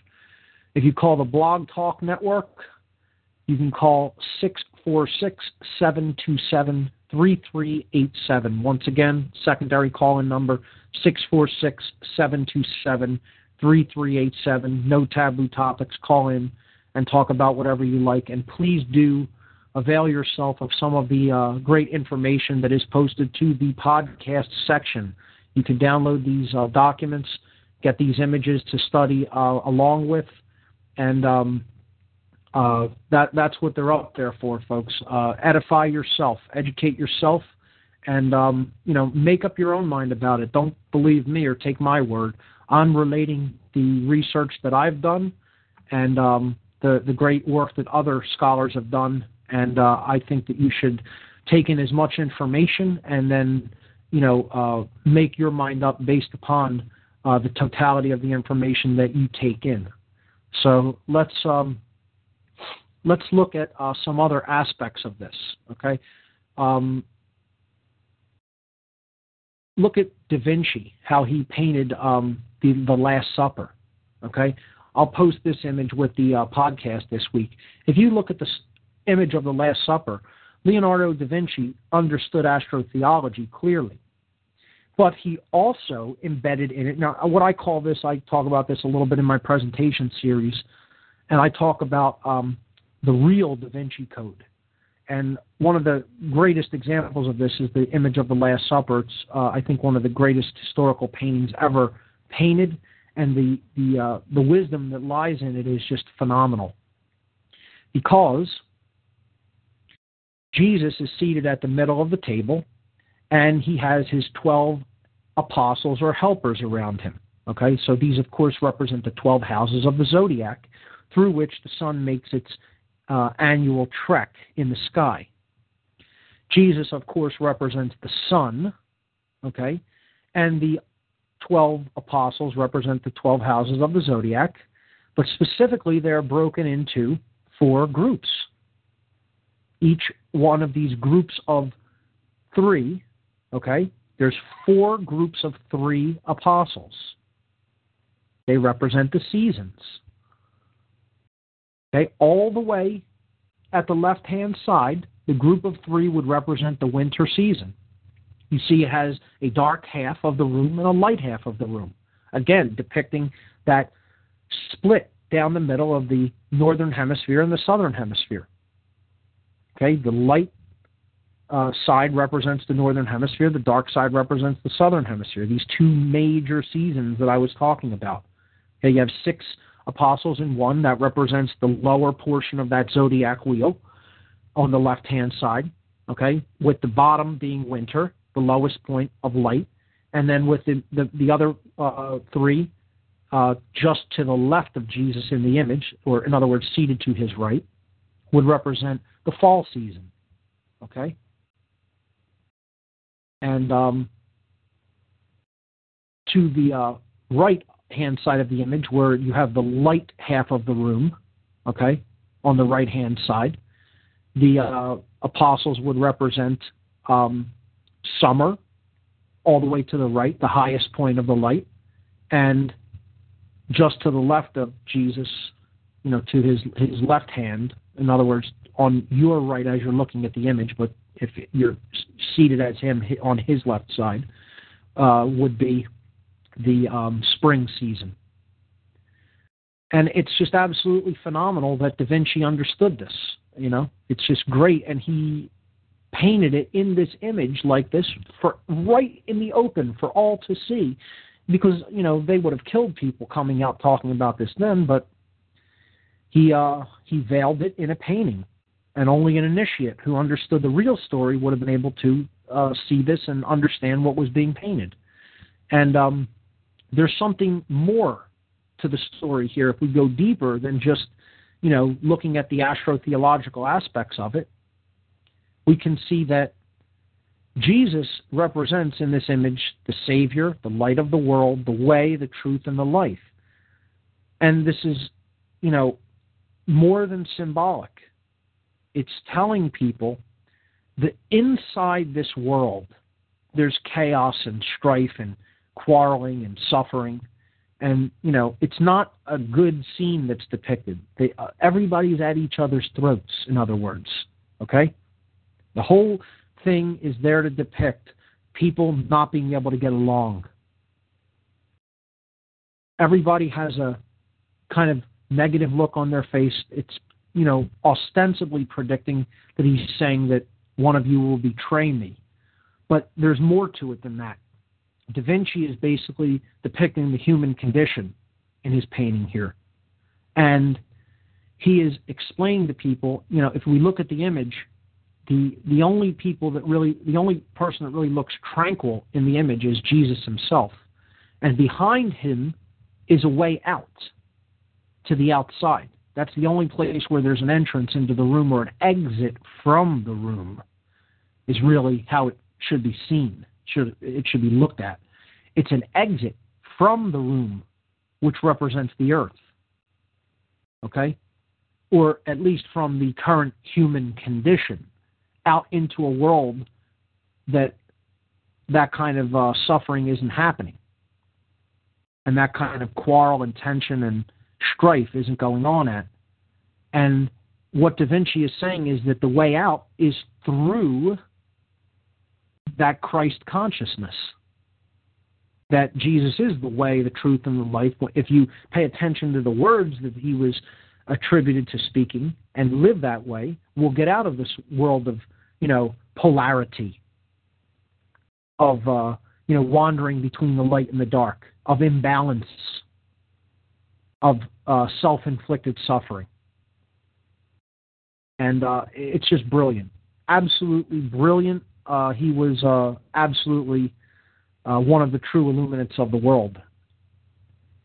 And his technical skill, not only unmatched, but his ability to put an allegory like that into your mind through an image is just unbelievable. And I marvel at it. It's, I think it's one of the greatest paintings ever painted.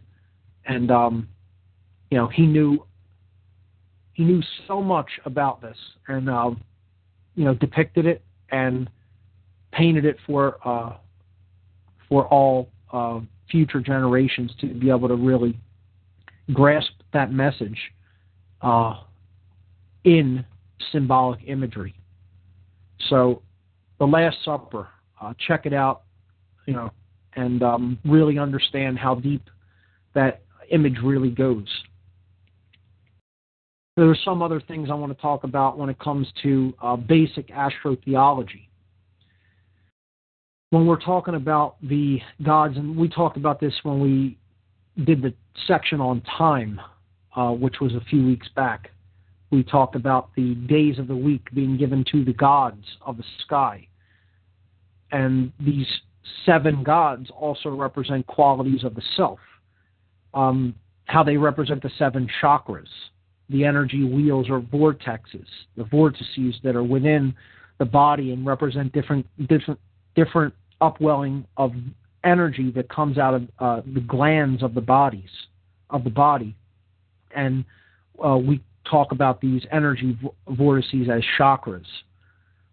The 7 objects from Earth that can be seen in the night sky other than the stars are, with the human eye, observable with the human eye, are the Sun, Mercury, Venus, the Moon, Mars, Jupiter, and Saturn. Okay? 7 objects visible with the naked eye, other than the stars and comets. Okay? The Sun, Mercury, Venus, the Moon, Mars, Jupiter, and Saturn. These are considered the, quote, gods of the ancient world. All religions are ultimately based upon these gods. The sun, Christianity. Okay? Sunday. Mercury. Okay, that's a Roman god. He was Hermes in the Greek tradition. He was Thoth in the Egyptian tradition. He's the messenger of the gods. He's closest to God's son. Of course he's the messenger for the other planets. And he's the fastest planet. He has the fastest orbital journey around the sun. I think it completes in about 79 days, 1 year for Mercury. So Venus, the goddess, this is a feminine presence in the host of gods, along with the moon. Now, these are the goddesses, Venus and the moon. Again, the goddess has a million different names. You can go on and on. Venus, Aphrodite, Hecate, Isis, Semiramis, Diana.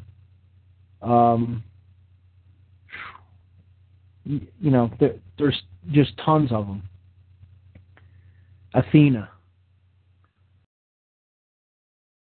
So Mars, that's now we're past the Earth. We're toward the other side orbitally. This is Mars orbit. Its orbit is outside the orbit of the Earth. Mars is the god of war. So this is the masculine aspect, the dominator presence.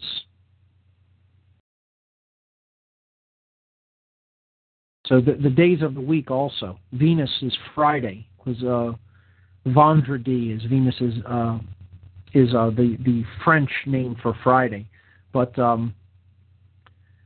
Friday is also named after the another name of the goddess, which was Freya in the Norse tradition. Monday is the moon's day, of course. Moon day, Monday. Mars's day is Tuesday.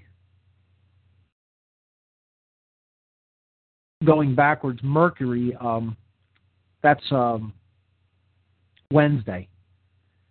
You have to go to the French language to see that one. It's Mercredi in French, which is Mercury's day. So Mars is Tuesday. Again, the French language, Mardi. Helps us to see that one. Jupiter is Roman god. In the Norse tradition, the god Thor was associated with Jupiter. So this is Thor's day. Jupiter's day is Thor's day or Thursday. And of course Saturn is Saturday. That's pretty obvious. So we looked at that when we looked into time, but I would like to look at these as chakras of the body. See, the farther out we get from the sun, it's like the energy is slowly being ratcheted downwards. So Saturn is known as the inhibitor in the ancient world. The Saturnian cult is often the most law-obsessed. Black robes are associated with the Saturnian cult. The dark aspect of the occult trappings with black robes is a Saturnian aspect, Saturnalian. So this is a base instinct, the desire to control. Saturn is considered the inhibitor of the planets. It's the disciplinarian. You can look at Saturn as how it was viewed in the ancient world. It is the inhibitor or disciplinary force, that when we are not acting within natural law, this is the force that kind of rules the day. So Saturn is a kind of negative influence, and it is based in the base chakra. If we were to look at it as a chakra, this planet is the base chakra. Okay?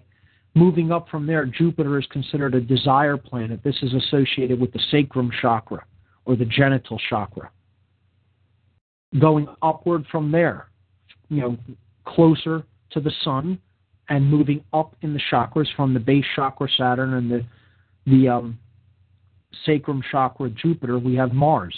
That's the solar plexus chakra. And again, Mars was associated with as the god of war. The solar plexus chakra is considered guts. Okay, that's our guts. The solar plexus is right where our guts / intestines. We consider that the place of fortitude in the body, or of courage. It's the male aspect. It's still, the part that we have to unify with the higher aspects of ourselves, the higher chakras, but it's important nonetheless. Therefore, Mars is associated with the solar plexus chakra, or the force of will. Moving upward, we go to the feminine chakras, which are the moon and Venus. And the moon-earth system is where we're here to learn about care. We're here to activate the heart chakra. That's the position that it actually takes in the system of, chakras. I'll post an image that illustrates this with the podcast, and if you go back and check it out, it will make perfect sense. And I think you'll be amazed that this is how the planets actually work, and the attributions, how well they line up with what these chakras are attributed, the qualities that they are attributed with. So the heart chakra would be the Moon-Earth complex, the Earth-Moon complex. A lot of astronomers don't even look at the Earth as a planet in and of itself. They call our system the Earth-Moon system, not just the Earth, because the Moon is unlike any other object in the solar system, and it is just unheard of to have a moon of the size that we do and the qualities that we do. And I've alluded to this briefly. David Icke has a section in his new presentation where he talks about the moon possibly being artificial. This is an old idea. It's not his idea. He accounts it. He gives his account of this very well, but there are many scholars that have talked about this, and a lot of NASA astronauts have actually said, we don't understand how the moon formed, and some of them hint at, don't actually come out and say, or they'd be crucified in the scientific field, that the moon may be some sort of a construct, an artificial construct. This idea is kind of gaining some ground, and it's an interesting one to look at.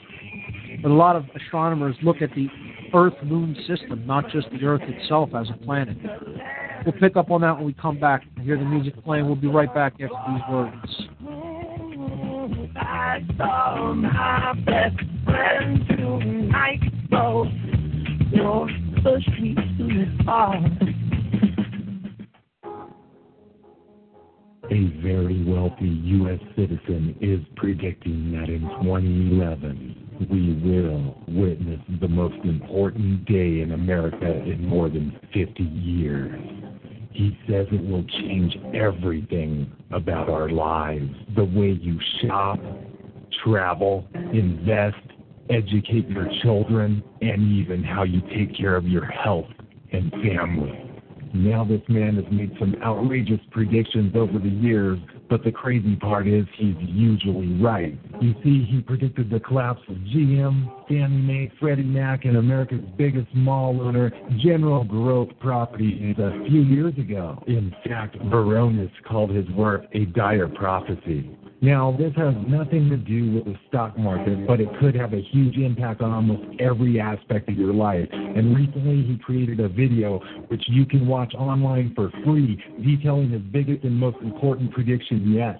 And it's a real eye-opener. I can't stress this enough. You should at least watch this free video online today. He explains everything you need to know, including simple steps you can take to protect yourself. You can find the video at www.endofamerica8.com. Although this video may be offensive to some audiences, it's worth checking out. Again, that's www.endofamerica8.com. Watch this free video at www.endofamerica8.com. Are you still paying your credit cards and so-called bank loans thinking that you owe the money? Do you feel like it's your moral obligation but can't see an end in sight? Well, what if I told you that in truth, you don't owe a single penny, and that the banks know this and hope you don't find out? Here's where we come in. Free2Prosper.com specializes in a profound debt repudiation method which challenges the validity of your so-called debts, morally frees you from the burdens, and protects your property. Our system is often superior to settlement, bankruptcy, or consolidation, which often leave you in a worse situation. If you feel the moral obligation to take care of yourself and your family, then I urge you to consider taking action right now. The economy will not wait. If you want to know more so you can prosper through the economic collapse, all while staying honorable and true to yourself, then call 877-417-8393. That's 877-417-8393. Or visit free2prosper.com right now. Make sure to listen to the Game On Stand-Up Show every Saturday at 8 p.m. Eastern Standard Time on the Mental Hub News Network. In a world where corrupt officers and oligarchs have seized control of the population, total tyranny is amongst us. The burden of humanity rests on our shoulders. The only way out is to expose the global crime syndicate known as the New World Order. Together, we are all one. Together, we are Intel soldiers. The battle for free humanity ensues. Join us in the fight. TheIntelHub.com.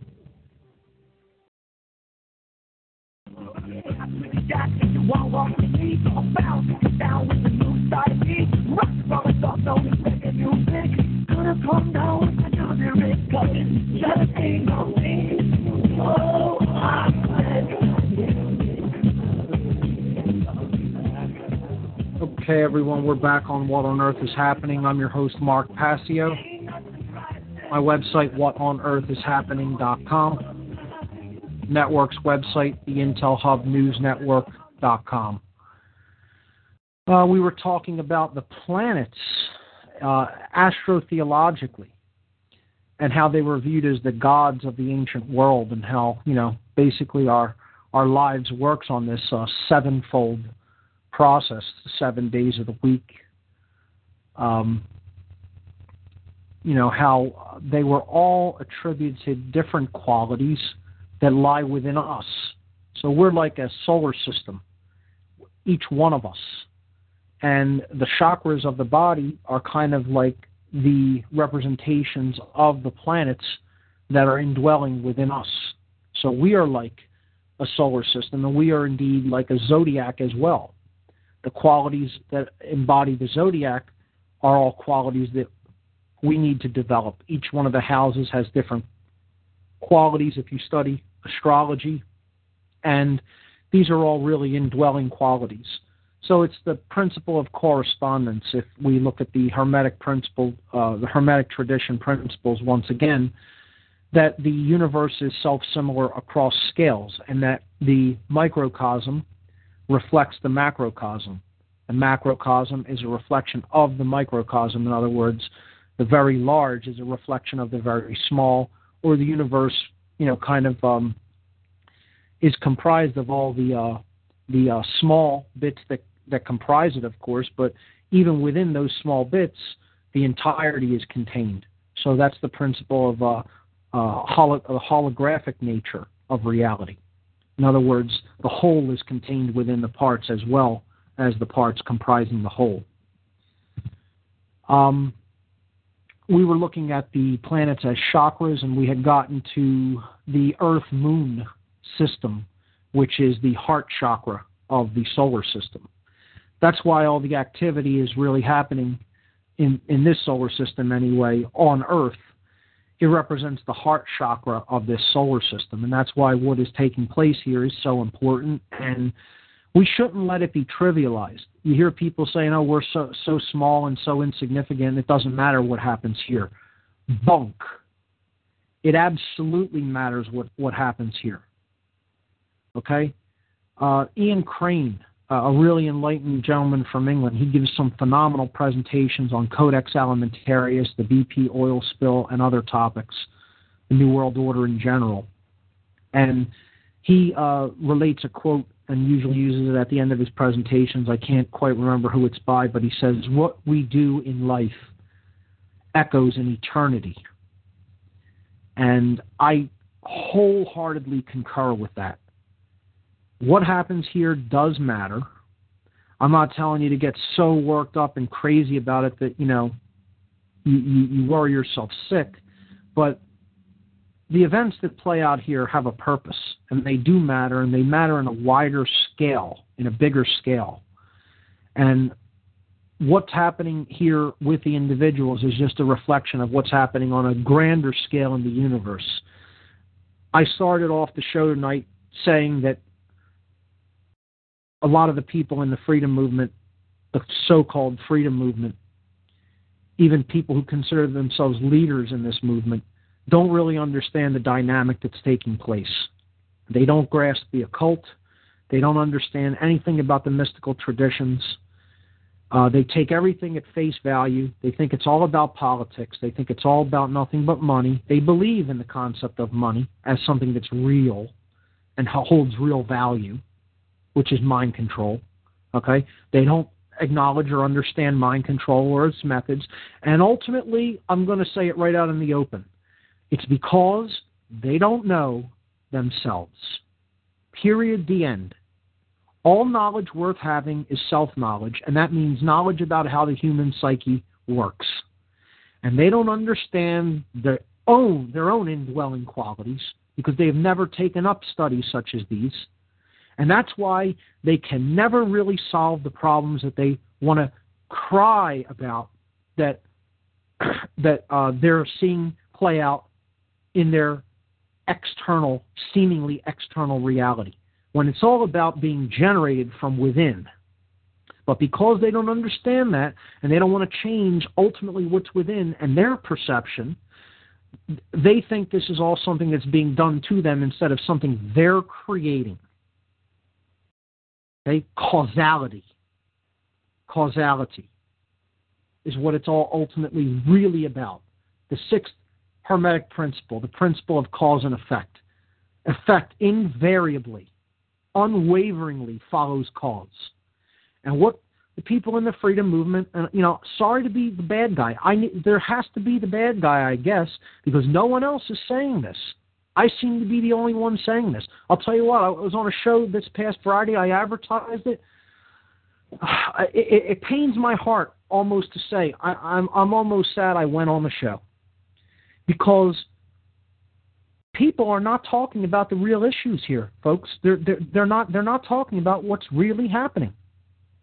They're talking about all the external components of it. Consciousness is hardly even mentioned. And the reason it's not is because people don't understand it. So-called leaders in this movement don't understand it. And are talking about external solutions.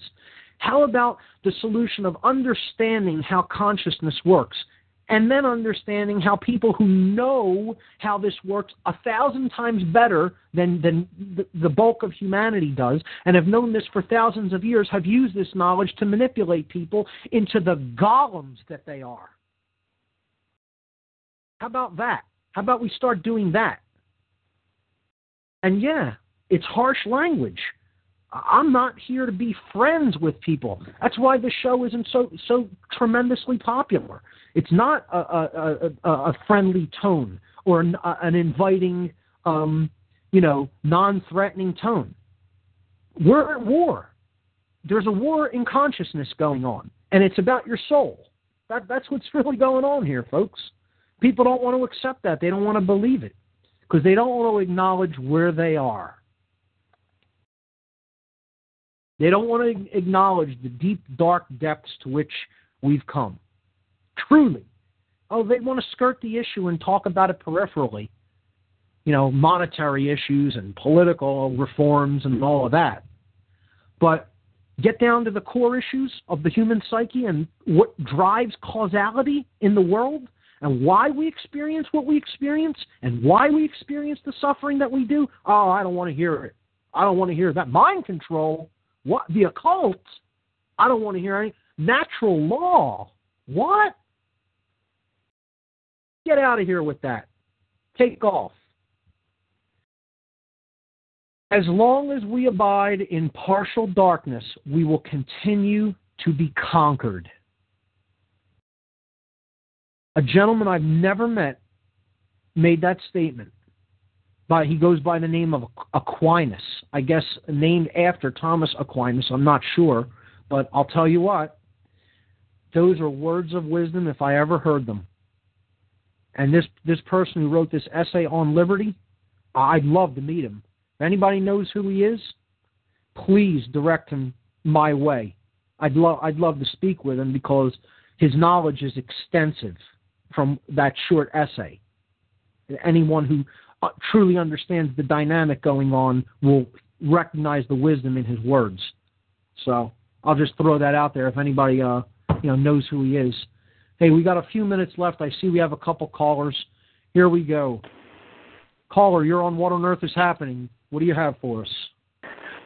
Mark, good evening. It's Bob. Am I coming in? I know I've been poor the last few broadcasts. Bob, you sound great, man. Thanks for calling, man. Always a pleasure to hear from you. Oh, always a pleasure to call in. Hey, Mark, it may be foreboding to a lot of people, but I really love your show. And I know Mark doesn't make a penny off this. This is all his need to share truth. It's not for us. It's packed, or what he feels he has to do this lifetime. And Mark, there are those of us out here. I feel bad because I feel like I'm benefiting from some kind of travail you have to go through, but inadvertently I am benefiting, and a lot of us are listening to you. Couple things. Artificial moon as a concept, yes, gaining a lot of ground. And I know I'm a guy of films. I'm on the sleeve. But even the movies over the last 10, 15, 20 years, all the way back to the early movies, talk about this artificial moon. That's no moon. It's a space station. Yeah. Right, yep, right. Yep. Hinting at it. Yeah. It makes you wonder what Lucas really knew, That's true, and that's just on the Star Wars level of it, and we hit that ad nauseum. I won't bore the people. But point number 2. I'm sorry. Point number 1, moon again. But the author that wrote the most recent book, besides David Icke, was somebody named I want to call him Christopher Knight or Robert Christopher Knight or something, but it's all very Templar sounding, and I don't trust it in my gut. I don't have any backing for it, and I think if I dug, I would find that this is a Freemasonic cover to divert people from knowing, because somehow, and this is really going out on the limb, Mark, and I apologize, but I feel somehow, some way, they're able to use algorithms to get a feeling, almost like this WebBot project. They get a feeling for what people, the avenues of truth will lead to, and they preempt it through their mass media programming or pre-programming, and this moon thing is part of it. So there is truth to this artificial moon. However, it is different from what they are trying to cul-de-sac us into before our gold mine. And I'd like to recommend a book for people to check out that contains the general concept within it. It's not the main focus of the book, but it's an excellent book nonetheless. It's called Gods of Air and Darkness by Richard Mooney. Of all names, his name is Mooney, Mooney, and he puts out a lot of great questions in this book. He doesn't answer too many of them. He postulates a whole lot of questions in the book. It's kind of written in Eric von Däniken style, like, could this have been, line of questioning about the ancient origins of our solar system? And it's a fascinating book, and it's from the 1970s, so it's written quite a while ago. Richard Mooney, Gods of Air and Darkness. Maybe I'll post a link to it in the podcast section. We have a minute and a half left, Bob. Go ahead, bring up your second point. Is there another caller on hold? Yeah, there is. If you want to let me take that, I could do that. If you want to wrap it up, it's up to you. Good night, sir. Thank you. You got it, Bob. Thank you. Always a pleasure. Caller from Southeast Pennsylvania, you're on What on Earth is Happening? Hey, Mark. It's Eric here in Doylestown. Eric, how are you, man? We got about a little over a minute and a half. You can take us out, man. What do you have for us? All right. Well, Bob from Cincinnati is absolutely brilliant. I think you need to have him on as a guest, give him the whole show. But I'd love to. Yeah, that'd be great. And then I could call in too. And I was thinking about the whole mind control thing, and like how, like, when I was watching football, I was thinking like how the New World Order is like a league.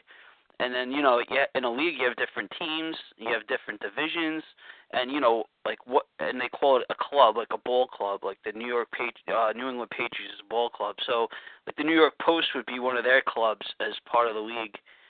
You know what I mean? And the school system would be another club. And it's all these different, this whole institution of mind control. Because I know a lot of people that go to colleges and everything, and they're not stupid people, but they've just been in this whole thing so long, they don't, you get it on television, you get it from your friends and your family, you get it from school, you get it from work, and you just become this institution, and that's what's happening with people. When you try to get them out of it, they get very uncomfortable, and they don't want to talk about anything fearful. Like, forget about talking about FEMA camps or how the vaccines are killing you, To look at all those different aspects as different positions on that team that all work toward the same goal, They're all working to advance the agenda, like one's a linebacker, one's a quarterback, et cetera, and they're all looking to advance down the field and put their agenda into effect.